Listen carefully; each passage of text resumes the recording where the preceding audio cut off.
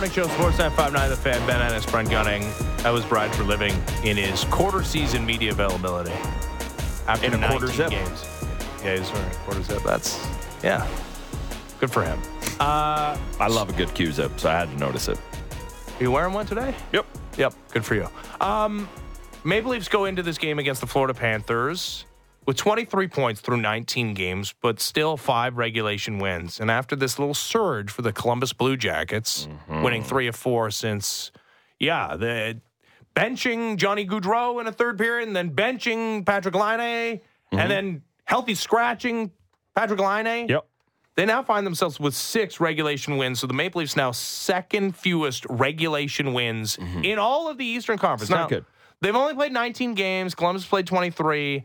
Montreal Canadiens, who have the fewest, they only have 3 regulation wins. They played 21 games, but it's all very not good, leading to a shakeup of the lines today. So Austin Matthews, Mitch Marner, not going to be skating together tonight, as it will be William Nylander. Thoughts and prayers with them at this trying time in their friendship. William Nylander alongside Matthew Nyes and Austin Matthews, and John Tavares centering a line with Tyler Bertuzzi and Mitch Marner. Expectations for those top 2 lines going into what must be said is a pretty big regular season game in a very compacted middle portion of the Eastern Conference after back-to-back losses. So no more Sweden excuses. That's forever ago. We're done with Sweden. I'm done with Sweden. I'm done talking about Sweden. So don't you dare bring it up again. You brought it up. No, it's over. Okay? Sure. And there's no John Klingberg mucking it up, and we'll get clarity. I'll give you clarity today. Okay. You won't see John Klingberg the rest of the season. It'll become official at some point this week, is my prediction. I confirm that. Okay?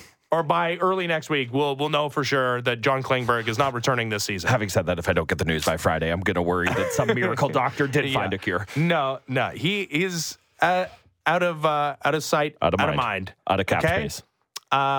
It's going to be up to top 4 forwards on this hockey team to provide the offense that they have at times provided. But in an overall sense, it must be said, the Leafs 10th in the NHL in goals for per game. Your expectations of this new look Leaf team tonight against an Atlantic Division foe? I will answer that question in 1 second. I do just want to provide a little bit of context to the Columbus benchings versus what's been happening here. One, we can't pretend it's remotely the same thing to bench guy in Columbus and Toronto. But that's not even the point I'm trying to make here.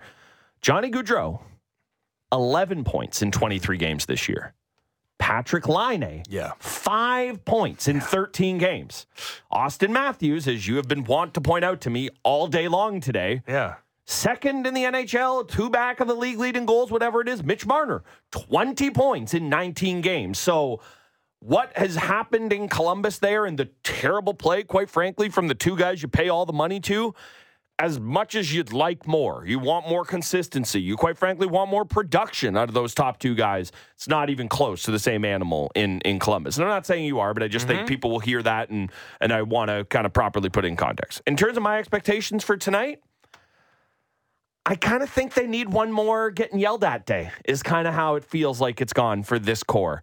Everyone's upset, and the GM came out and talked, and Sheldon Keefe's going to flip the wingers. But I don't expect that it just clips and it works like gangbusters and this team is right back to the very best version of themselves. I think typically this team is kind of needed to show you they're coming out of it before they have the game where they actually come out of it. And we saw a bit of that in the third period against Pittsburgh, but I need more than a period before I see it. So I don't expect the Leafs to lay some egg tonight, far, far from it, but I don't expect these changes to be the thing that unlocks everything up top either. What I expect, though, and listen, we talked to Damien Cox about this team, so many similarities surrounding this team as Leafs teams of years prior. It'll be a real departure if, in fact, they don't look like world beaters tonight, because this is this Leafs team's DNA. Go back to the last time they played the Panthers, and that was the second half of back-to-back losses against Chicago. Yeah. and Florida. A couple of regulation losses. And then they went down early in Tampa against the Lightning. And one of their better comeback performances of the season is Ilya Samsonov gets yanked. Joe Wall picks up the slack. That was the recipe, remember? Yep.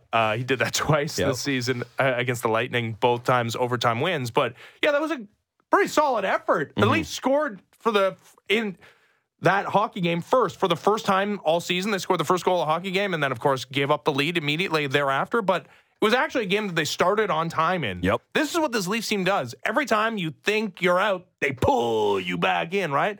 Very rarely will they go like a really prolonged period of time looking totally inept. And not to say that both games, honestly, I separate the Chicago game from the Pittsburgh game because I think that was more of a coin flip game. Yep. And I know both are various levels of disappointing. I would say the Chicago game, team that's 31st in the NHL in points, a little different than losing to Sidney Crosby and the Penguins, a team that has, by the way, I think 9 regulation wins this season compared to the Leafs 5. But yeah, no, I expect the Leafs to come out guns a-blazing because that's when they do.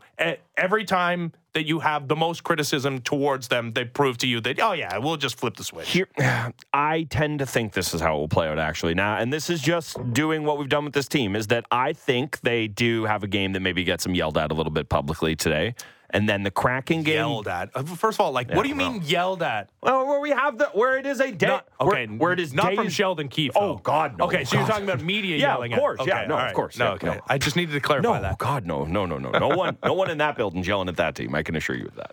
Yeah. Okay, we'll see. All right, time now for our Insider, brought to you by Don Valley North Lexus, where you can expect excellence online and in the showroom. Visit DonValleyNorthLexus.com.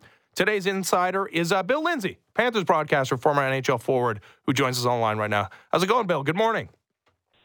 Good morning, Ben. How are you doing? Doing very well. That was quite a finish yesterday in Ottawa. Don't know if I've ever seen everybody on the ice receive a misconduct. You ever seen that before? Nope. I thought we were back in the 80s, except for the referee was in 2023 with the calls. Just kick everyone out of the game. Back in the day, maybe. I saw someone tweet Paul Dvorsky when they had that Montreal-Philadelphia brawl that he handed out 22 minutes in penalties.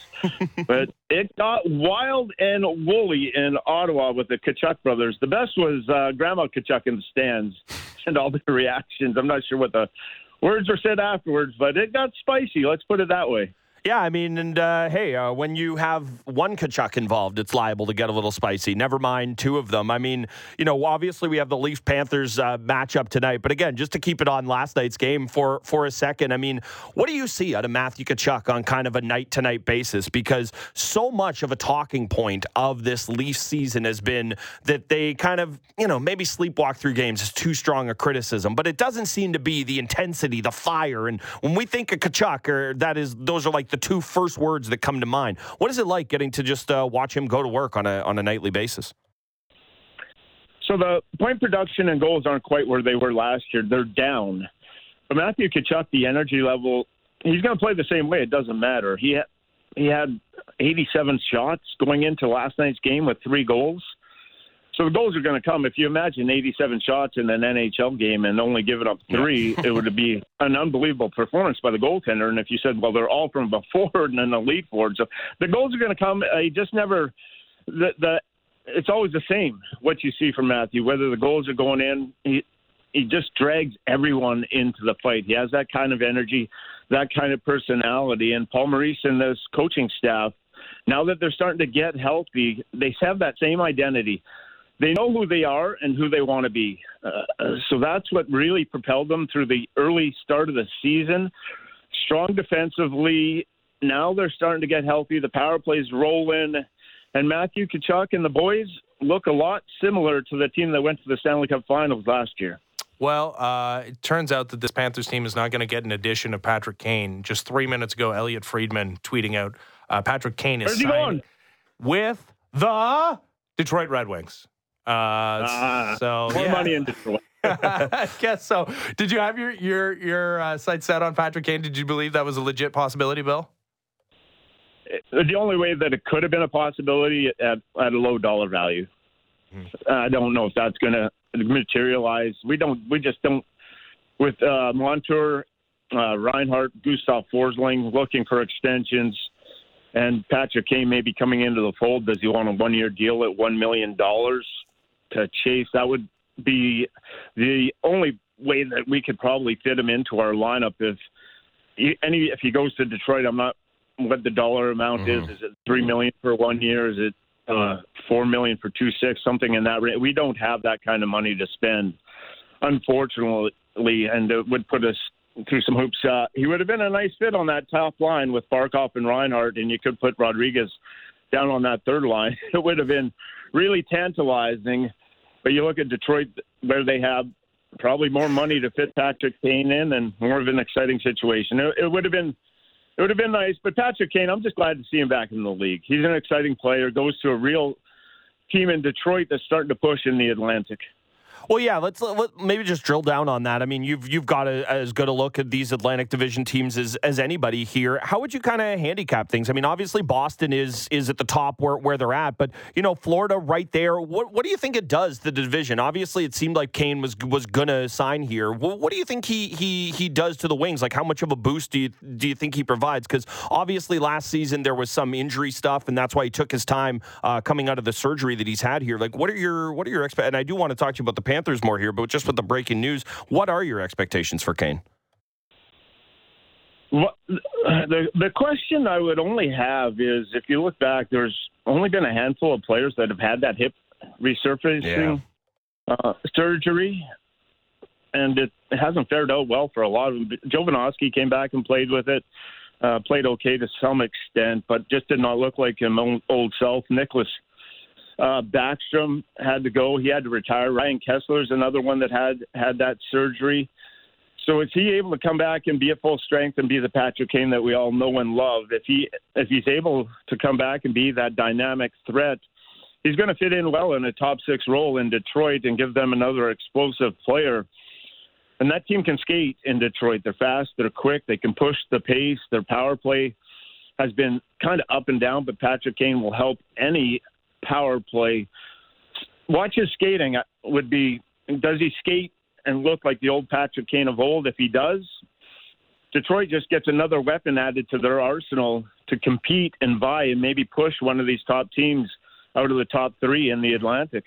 Yeah, we'll see. It's a different looking top three. I mean, not the very top of the Atlantic, but the 2-3 is a different looking Atlantic division than we're used to seeing with the Leafs and Lightning in there, and they're not too far behind, and Vasilevsky back for the Lightning as well. But the Panthers in second and the Red Wings in third. I kind of made a comparison between this edition of the Toronto Maple Leafs and last year's edition of the Florida Panthers. And maybe it'll play out differently, but right now it does feel like this is a Leaf team that's going to have to battle all the way to the end of the season to make the playoffs.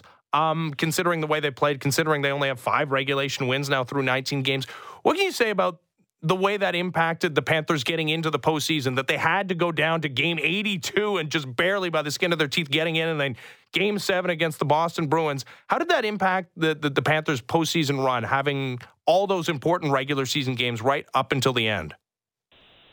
It helped, and Paul Maurice said we had to play playoff hockey. They won that President's Trophy, and it was run and gun, lots of goals off the rush.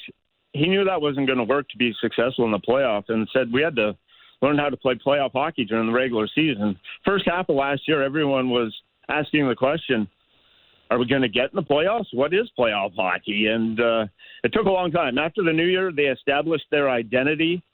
They found out that they had to dump and chase, hold on to the puck in the offensive zone, get to the net, screen, have a physical presence, and it took hold. And after January 1st, especially after the All-Star break, the records were comparable to all the top teams in the East. A lot of people said, well, this is a surprise, but you had to play from behind and gather all those points. But once they got into the playoffs, they knew who they were. They knew what their identity was and how they had to play. So to many, it maybe kind of from the outside looked kind of like a fluke run. But if you go back and look where this team changed and knew what they were and what they were about, Paul Maurice was right. He changed it, and it got to a point to what they could do in the playoffs was a winning formula. So coming into this year with all the injuries, he knew. I talked to him. He said, we are light years ahead of where we were at defensively last year at this point. He knew they had to scratch and claw to score goals at the start of the year with Montour and Ekblad. With the new defensemen, it was tough getting out of their zone. It wasn't clean, but they were still stout defensively. That allowed them to tread water, get off to a decent start. Now with a healthy lineup, Montour, Ekblad, goals will start to materialize. The power play is going to get better, and they will continue to be that way defensively. So they have a true identity, I guess, is the biggest thing coming off last year. They know exactly who they are and how they want to play. If I could just get a thought from you on Alex Barkov. I mean, for a while there, he was everybody's most underrated guy in the NHL, and I think he's a little too good for that. But I also don't know that he gets quite the credit he deserves. I mean, maybe it's part of the division that up here we're so focused on Boston and Tampa, and not that we shouldn't be focused on the Panthers, but it does feel like he is still a bit of an afterthought. I mean, feels like he's kind of Mr. Panther. He's charging towards every franchise record that you guys have got down there. If I could just get a thought from you on Barkov and kind of him growing into the player he's become. To watch him over the years and to watch him grow and develop, he dominates at both ends of the rink. He never cheats the game for offense. He's always in the right spot defensively. He continues to track the way that he's playing this year. He's going to be in the Selke conversation at the end of the year and might possibly win his second Selke if he stays healthy. He's having that kind of year, that kind of impact. And maybe he goes underrated because of his personality. It's not a Tkachuk personality. It's unassuming. It's quiet. He'll let his play on the ice do the talking for him. He's a great leader that way because when you watch him in practice and you watch him in game, the attention to details is spotless. And that's why Paul Maurice and the coaching staff love him. He never just takes any shortcuts, and he's big and he's strong. And this year's different, that he came in 10 or 15 pounds lighter. He always felt that he had to be a little bit heavier because he's playing down low with the defenseman in the corners, needed that extra size bulk. He decided to come in, and he shredded this year. Cut like I've never seen. Strong still, but 10 or 15 pounds lighter, quicker. There's that little extra step to his game. This might be one of Barkov's best years if he can stay on the ice and stay healthy. And you said Mr. Panther. Everyone talks about Tkachuk. Tkachuk gets a lot of the headlines, rightfully so.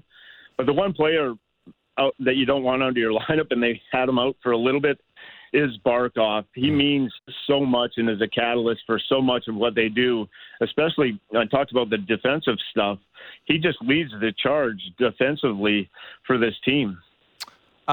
Speaking out of the lineup, Sam Bennett was out of the lineup. First matchup between these two teams. Sam Bennett knocking Matthew Knies out of that postseason series in Game 2 of last year's second-round series.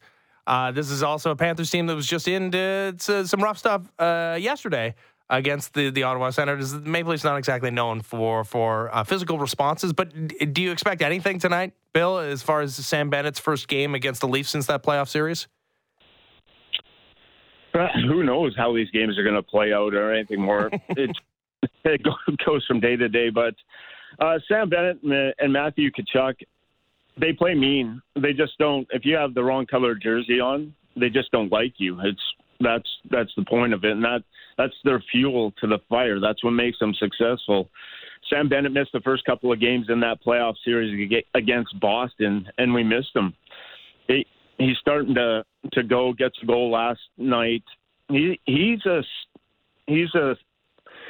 straw that stirs the drink. Let's put it that way for this Panther team. He's in the middle of everything, and him and Tkachuk feed well off each other. They're a great duo to have.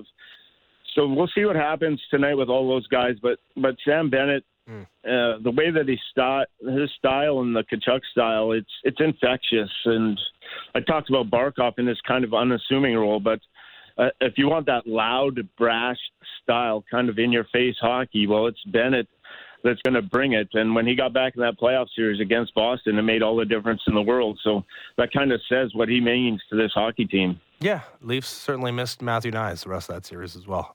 Bill, should be fun tonight. Yeah. Thanks for doing this.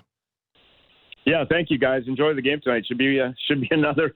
You know what's great is we got rivalries now. The Panthers, we haven't had rivalries in a long, long time. We got Tampa, and now we got Toronto in the mix, Boston, Carolina. So these games are a lot of fun for us and our fan base. Yeah, it'll be fun down at Scotiabank Arena tonight. Thanks again, Bill. All right, have a great day. You too. Bill Lindsay, Panthers broadcaster, former NHL forward. He was our insider. He was brought to you by Don Valley North Lexus, where you can expect excellence online and in the showroom. Visit DonValleyNorthLexus.com. Leafs, quite notably, did not have a physical response in a game against the Boston Bruins. Brad Marchand. That's right. Earlier this season. Except again, funnily enough, except for John Klingberg, who pushed him down. If that can't be the only thing, but he actually did do it. Of all the guys, John Klingberg. And then Maple Leafs, they stood up for each other, taking a couple of instigator penalties. And That's again, right. John Klingberg's final game of the season. The greatest game ever played. Against the Vancouver Canucks. I wonder if that plays into it. Like, that narrative feels that we're on to a different narrative. Now it's like, hey, Mitch Marner, get going. That's the narrative today? Right.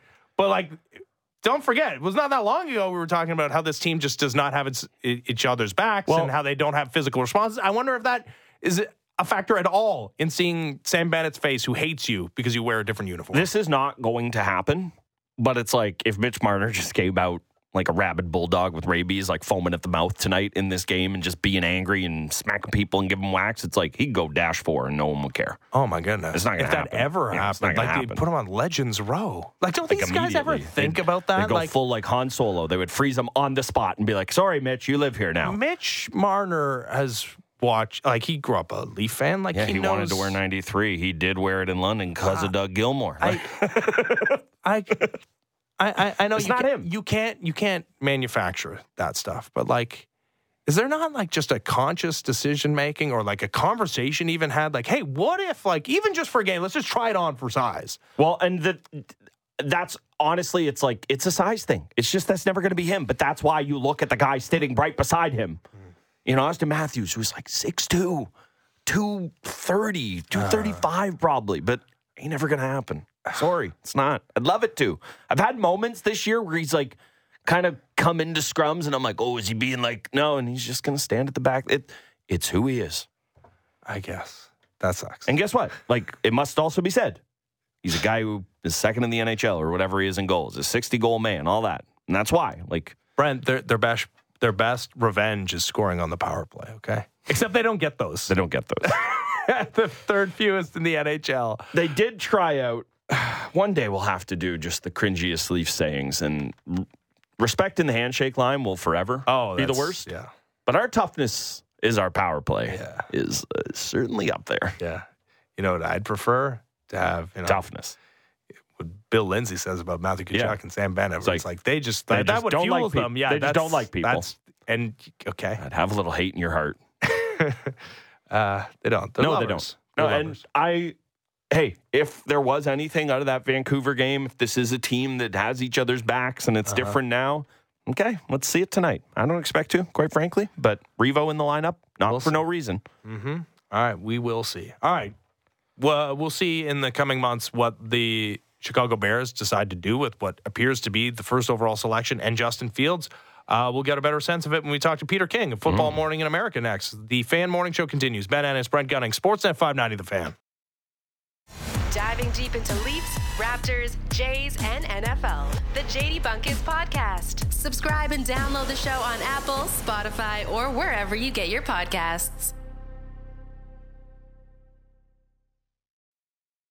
Fan Morning Show, Sportsnet 590 The Fan. Ben Ennis, Brent Gunning. It's that time of the year in the NFL calendar where you start looking at the playoff seedings. Mm-hmm. You also start looking at the reverse standings. Yes, you do. And I'm a Patriots fan. Been keeping tabs on that for a while. If you're the Chicago Bears, you don't even have to worry about winning a game like yesterday against the Minnesota Vikings and the Pastronaut because you got the Carolina Panthers first round selection, which at this point appears to be headed for the number 1 overall selection in next year's NFL draft. Let's talk to Peter King of Football Morning in America. Good morning, Peter.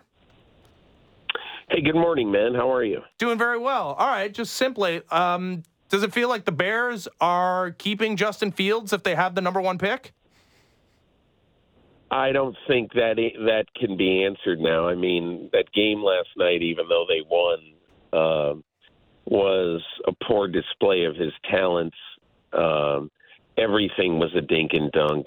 And I think the Bears have voiced confidence in him all along, but there's no reason for them to make a decision in November that they have to live with in April. So, they'll just look at it, and obviously, I mean, it looks very much like they'll have the first pick. So they either will take one of those quarterbacks and replace Justin Fields, or take a bounty, which I keep saying to people, I said, don't discount this. And again, I'd be very dubious right now about Justin Fields, but I wouldn't eliminate it. And I basically would say, listen, just take your time. Take all the time. There's no rush on making a decision. And so take your time, make the decision that's smartest for the future of the franchise. And understand one other thing, that, look, Chicago has been a place where quarterbacks go to die. Mm-hmm.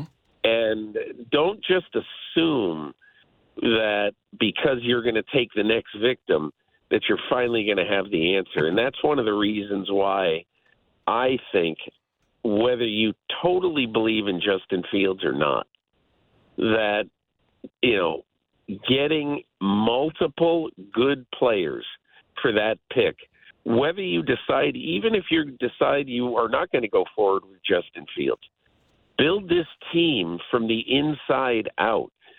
Build your offensive line. Build your team so that when a quarterback does come in, it's not like you're throwing him to the wolves. That he has build it so that you have a real chance. So we'll see what happens in Chicago, but I don't think it's possible for them to make a decision right now.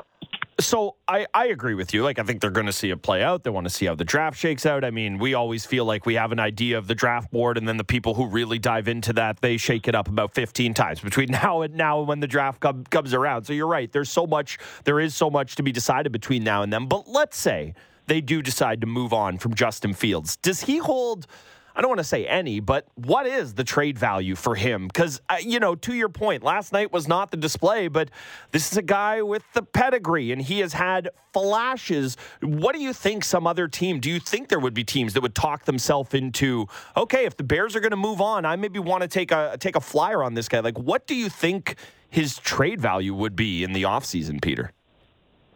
I'd say a third-round pick. That's, if you are, let's say, for instance, the Atlanta Falcons, and you don't know right now whether Desmond Ridder is going to be your guy, but you're more dubious about Desmond Ridder than you are positive. Trade a free, let Justin Fields come to camp, and may the best quarterback win. Mm-hmm. Yeah, that sounds like it's a definite possibility. I want to give you some credit here, Peter, before we go any further. And it hasn't been easy to this point, but yeah, you picked the Jacksonville Jaguars to win the AFC in your preseason predictions column, and there they are, a half game back of the Baltimore Ravens atop the AFC after taking care of business against the Texans. To that point, though, and the Ravens escaped a narrow victory over a Chargers team that's going nowhere, and we know that the Chiefs have had their issues this season. The AFC feels very wide open, especially with no Joe Burrow. Is that how you view it? That the Chiefs are there and they're the defending champs and all, but seem as gettable as ever. Does it feel wide open in the AFC to you as it appears to me? It is wide open. It's more open than it has been, certainly. And I did pick Jacksonville to win home field in the playoffs, but I did not pick them to win the AFC. I picked Kansas City to win the AFC. But I will just say, I'm sorry. I made a mistake. I picked Buffalo to win the AFC. Okay, good accountability. Buffalo. Yeah, that's which I'm skeptical that Buffalo will win the AFC. And it's hard to win the AFC if you don't make the playoffs. It's difficult. But I guess I would just say this about sort of the state of the AFC. As we sit here right now, my feeling is Kansas City will still win the AFC. I think they are going to get home field, as it turns out, because I like their schedule down the stretch. But I think the one thing about Kansas City that we've got to be cognizant of right now is that, they really have an issue with their skill position players, and they need at least one of those guys to step up. I think it's going to be Rashee Rice, their rookie wide receiver. Had a 100-yard game this week when the team really, really needed it. But I think I look at this team right now, and it really worries me that they're going to have the skill position players to win another Super Bowl. All is possible with Mahomes, but I don't really like what I'm seeing currently in their, in what they do, especially downfield. It's an over-reliance on Kelsey and not enough deep threat ability with their receivers. Yeah, it certainly is. I think we've all seen that. And I think, to a certain degree, we all believe it as well, that Patrick Mahomes can paper over a lot. But, you just ask, somebody who used to be married to Tom Brady. You can't throw the ball and catch the ball yourself there. You certainly can't. You can't do that. The game of the week that we were all talking about was Eagles and Bills. Who does that game tell you more about? I mean, in one hand, you look at the Bills and you say, hey, man, that is a team that hung around. They took it to the Eagles. They had every chance to win that game. And we think of the Eagles as, first, second, or third best team in all of football. But I could also look at that and say the Eagles kind of let everybody hang around and then ultimately find a way to win. When you look at that game, who does it kind of tell you more about? The two things that game says to me is do not write off the Buffalo Bills. Even though they might be the 7th seed in the playoffs, they might not make the playoffs, obviously. Even though they might be the 7th seed, tell me, what team wants to see Buffalo come in as your wild card weekend foe? Yeah, no thanks. They can beat anybody. And I think the one other thing that it says is just what you say. I talked to Jason Kelsey after this game, and one of the things he talked about was how their team, basically they've got guys who basically have been through the ringer, and they've been in a bunch of big games. It reminds me a long time ago when I covered the New York Giants, Parcells used to say that one of the reasons that we've been able to advance in the playoffs when maybe we're not the most talented, gifted team, the year they beat Buffalo in the Super Bowl, they did it with Jeff Hostetler and great special teams at the end of the season. And he used to say that we are battle-tested. We play in so many big games, all the games in the NFCs. We play Chicago, we play San Francisco, we play the Rams. They're all good. It's all really, really hard to win. And I think that's the thing with the Eagles. When you get used to having to bring your best every week, and you still feel you got so many guys on this team who have this love of the game, like Kelsey. He doesn't want to retire, and he ended up making the biggest block of that game. So to me, I think the Eagles are dangerous because they are so battle-tested with so many good veterans.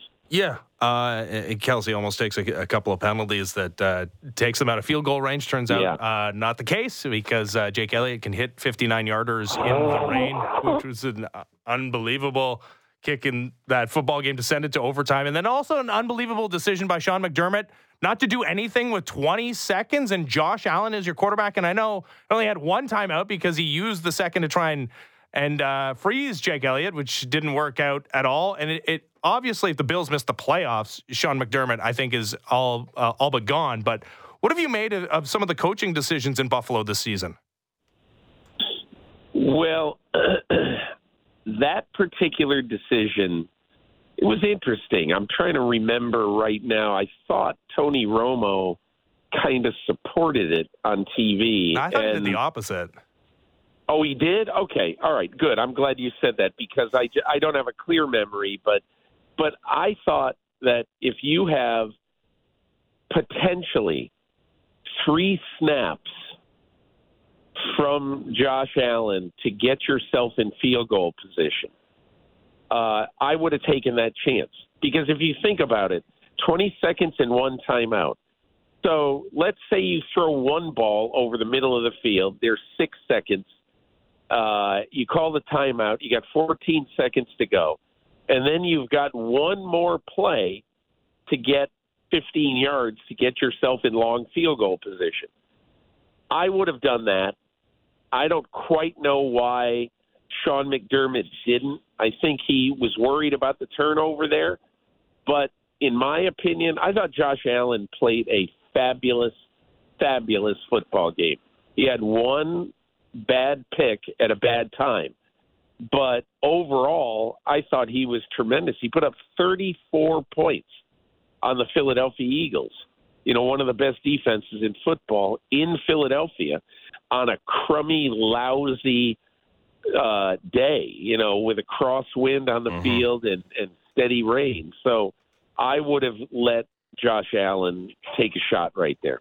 Yeah, I would have done the exact same thing, but I also think that, it's like you can't live life that way. If you have a quarterback like Josh Allen, you got to let him sling it, but I don't see any reason why you wouldn't have pushed it unless you were worried about a pick six coming back and biting you the other way. I do want to look ahead. Obviously, he was worried about that, but go ahead. No, yeah, he had to be, and I'm happy you brought up the way Josh Allen played, because that's the game. Forget about the Bills team as a whole for a second, and there were other parts of the team that you do like in that game, but you just watch Josh Allen in that game, and that's the game that lets you believe, that guy, of course you have him. You should be a playoff team every single year. I do want to look ahead to next week, and it's Eagles 49ers is the game I've got circled here. I think a lot of people will the same. And the thing I'm curious about is, the 49ers have both teams obviously want to win the game, but the 49ers, they need to make up ground if they want to get that bye. And these are two teams that I think it's entirely possible will play each other in a conference championship game, or at least in a few weeks' time in the playoffs.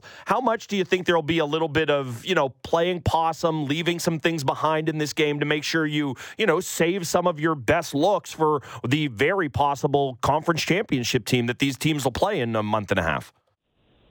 I don't think the 49ers will. I think Kyle Shanahan will coach this game like it's the seventh game of the World Series. There's not anything to worry about with any future game. Kyle Shanahan is going to think, don't worry about the future game. We got to do everything humanly possible to win this one. To that end, look, the bye is much more valuable to the 49ers than it is the Eagles, because the 49ers, their guys get hurt. Deebo Samuel gets hurt. Ayuk gets hurt. Kittle gets hurt. McCaffrey, even though he's been almost an Iron Man since he's gotten to San Francisco in the last 14 months, he has a history of injury too. So I think the bye is more valuable to them. That's why San Francisco will play this game like it's the seventh game of the World Series. The New England Patriots, or at least their fans, are hoping that Patriots team plays every game like the opposite of that, whatever that is, that they lose every game from here on out, 2-9, bottom of the AFC. And you look at the slate. I mean, every game is very losable for the Patriots the way they're playing. But like the only game that you really even have much of a question at all is the last game of the season against the Jets. And the questions continue to mount about Bill Belichick's future in New England. How do you feel about it as the weeks progress, Peter? I think, just my gut feeling, I think he and Robert Kraft it doesn't do either person any good at all to have this end poorly. The best thing that they could do, without any question, and I think both men realize this, the best thing they can do is to part in a classy way and to have a mutual agreement that Belichick will move on. Kraft is not going to worry about paying him off and making it so that Bill can walk away with a huge golden parachute. That's not going to be the issue. I just think Kraft is probably ready to move on. That's how it looks to me. Mm-hmm. We'll see. And then we'll see who is interested in Bill Belichick. I don't think he wants to retire. I think there are teams he could go to. If the Charger job is open, I think he could look at that and say, God, what a treat it would be to have a great quarterback again. So we'll see. I think it's going to be difficult for the Patriots to rebuild quickly because Belichick, the general manager, has really let down Belichick, the coach. I mean, sign me up for Andy Reid, Bill Belichick, and Sean Payton in the same division. Like, that sounds like Oh, that'd be pretty good. Yeah, that'd be good. Peter, always a pleasure. Thanks so much.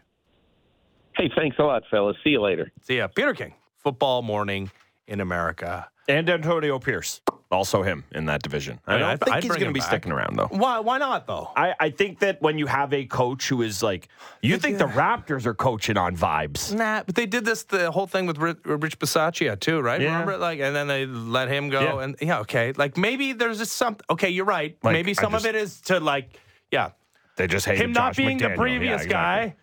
Yeah, no doubt. Yeah. But also, maybe there's actually something there. Hey, like, he's winning games. They are at least competing in them. Yeah. Like, you could do much worse, as we have seen in that exact spot.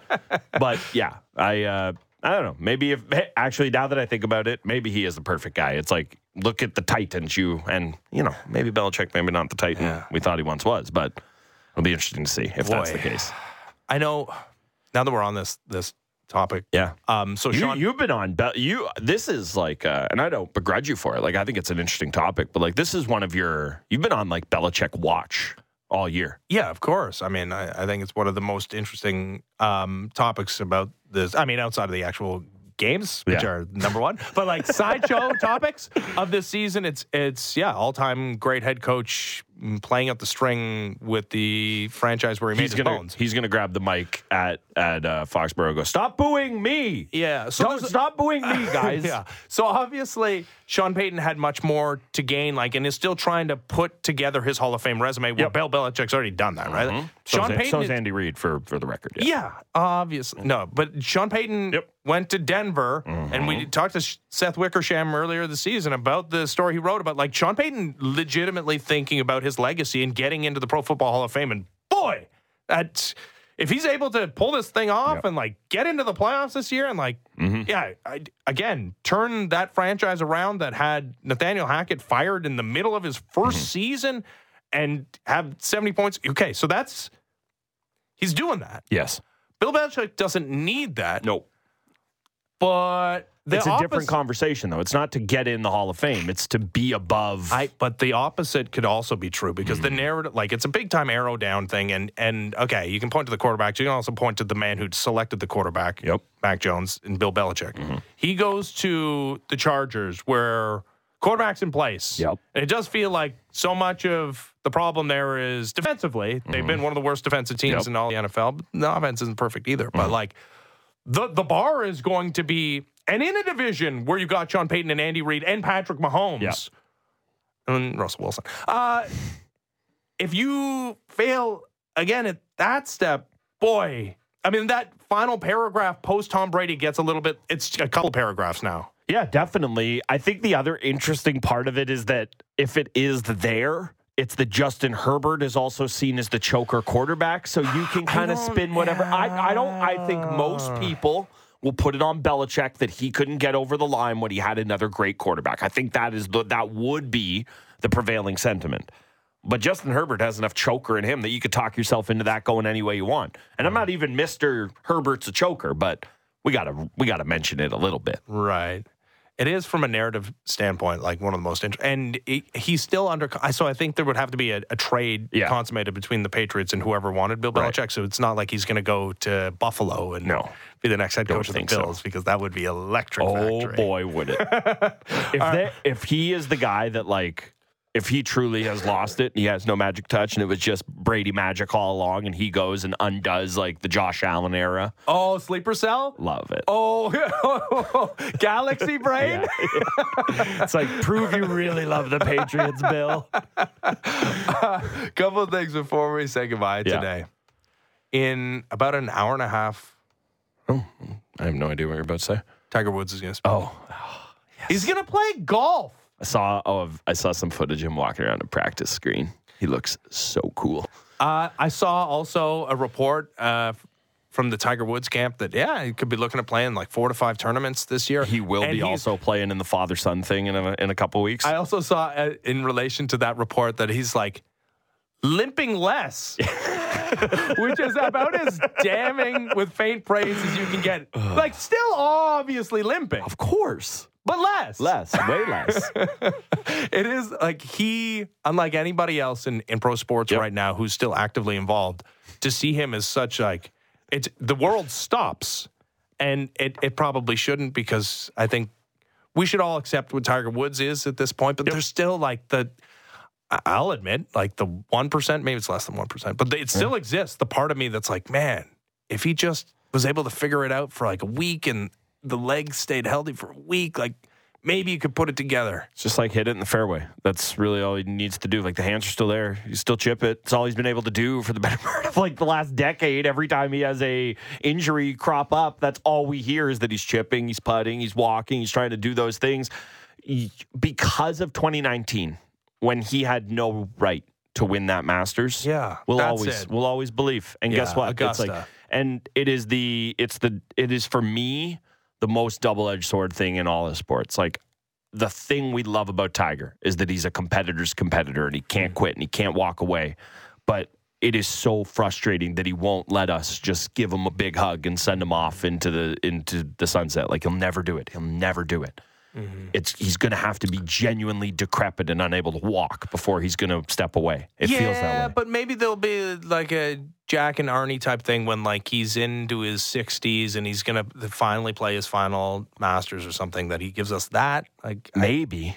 Well, you think just 1 year is like, I'm not showing up at the Masters anymore. I think eventually he'll let it in, but let it happen while you're still something that resembles the version of yourself that we saw. And it'll never be 2003, but it could be 2019. Lastly, shout out to Grady Dick, who scored 22 points with Raptors 905. Dirt on him yesterday. You still I'm might about to do that. Right? Because he had 22 points, which is better than the 2 that he had the other day. He's 5 of 21 from the field, including 3 of 12 from 3. He was a minus 12 in the game. He made all 7 of his free throws, so congratulations to you, Grady. Certainly 22 points is better than the alternative, but yeah, we're still very much on bust watch for Grady Dick. Raptors in Brooklyn tonight on Sportsnet. Leafs-Panthers on Sportsnet 590 The Fan. We'll be down with the game. Enjoy the game, everybody. This has been the Fan Morning Show. Sportsnet 590 The Fan. Ben Ennis, Frank Gunning. Good morning.